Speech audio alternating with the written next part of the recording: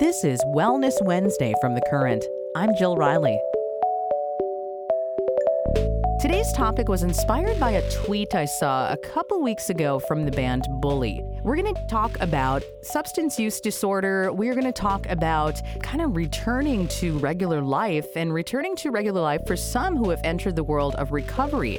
Now, before we start, I do want to mention that substance use disorders can affect anyone. They're serious, but are also preventable and can be treated. It's okay to need help. You are not alone in this. So you can learn more at calltomindnow.org. Now, I mentioned a tweet from Bully, and this was posted on June 24th, and it says, "This will be my first attempt at touring sober. I'm just under my 2-year mark, so I am now officially asking for any advice, tips, tricks from other musicians who have been in a similar situation and how to stay on track." And here at The Current, we certainly know someone who has been in a similar situation and has been, very active in their own recovery as a musician. And this morning, I have Johnny Solomon of Communist Daughter on the line. How are you? It's nice to hear from you.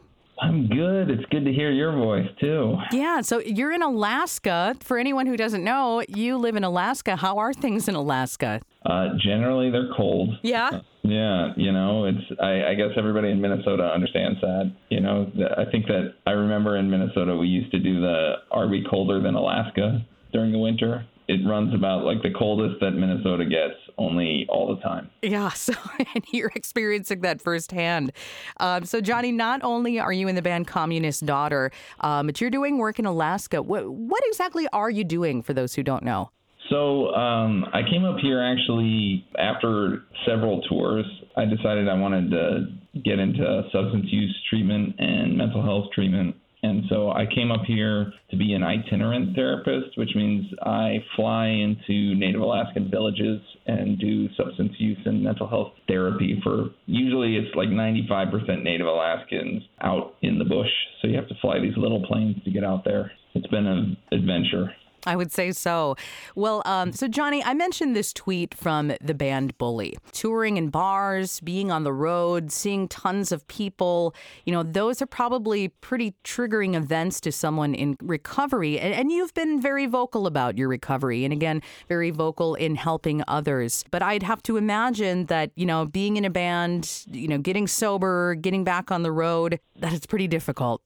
Yeah, it's basically all one giant trigger for somebody who is struggling with that. So it takes maybe a little bit longer. I know that when I went through treatment, everybody was really walking on eggshells about the fact that, like, getting back into the music world would be pretty tough. Yeah, there's a lot of things you have to do to get yourself steady with it.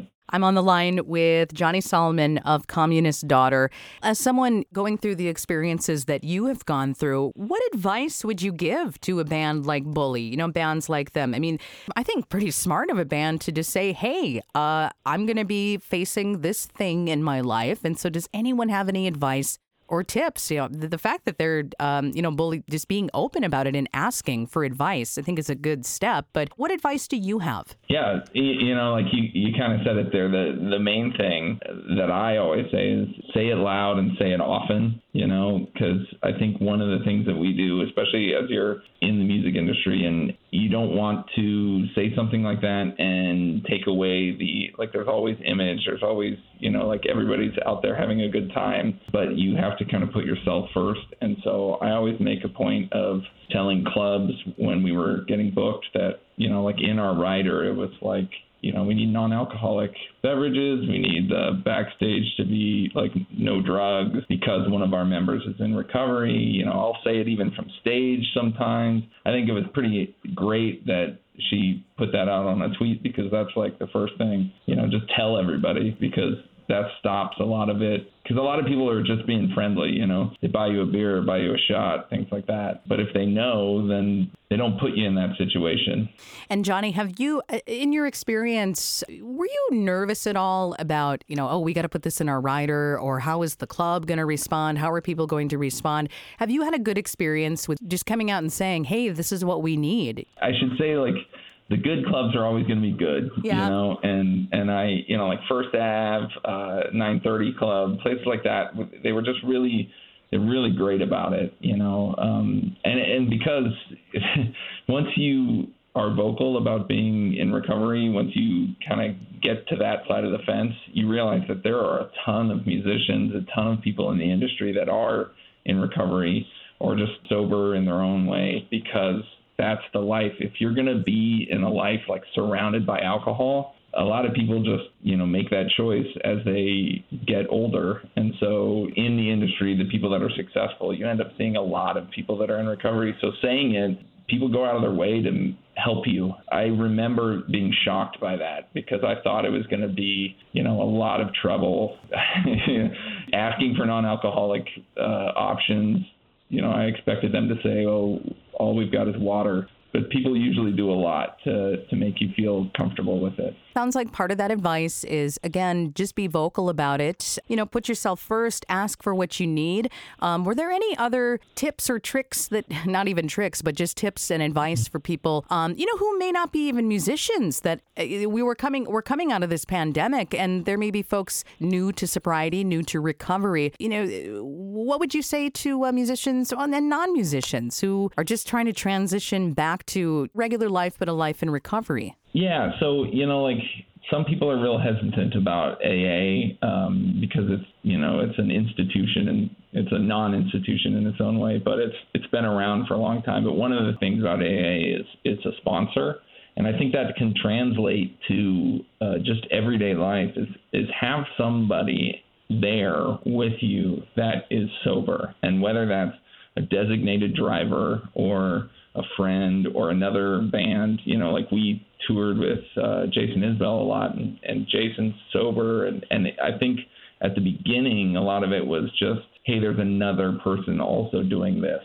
And, the first 2 years that I was sober, my wife said, okay, I'll give up alcohol too, just to help me. Because, you're going to be there at 1 a.m.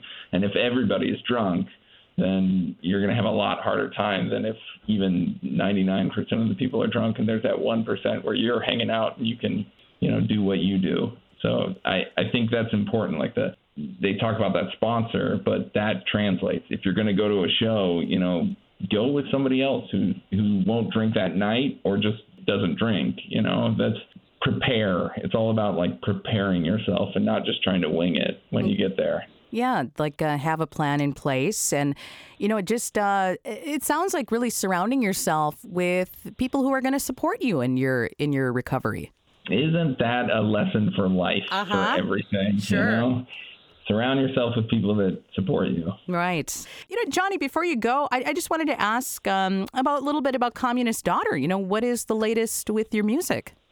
So we put out an album called Unknown Caller that was kind of rolled up in the whole pandemic, where it actually kind of worked out for me because I wanted to stop touring. It was just a thing that, I've never been a huge live music player. I'm always a fan, so to me, going on tour was always standing on the side of the stage watching the band that we were opening for or opening for us.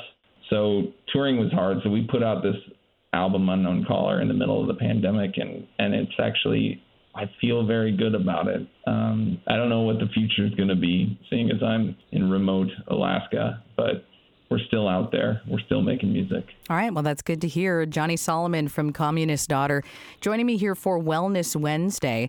And a reminder that substance use disorders can affect anyone. They're serious, but also preventable and can be treated. There are more than 14,000 specialized alcohol and drug treatment facilities in the U.S.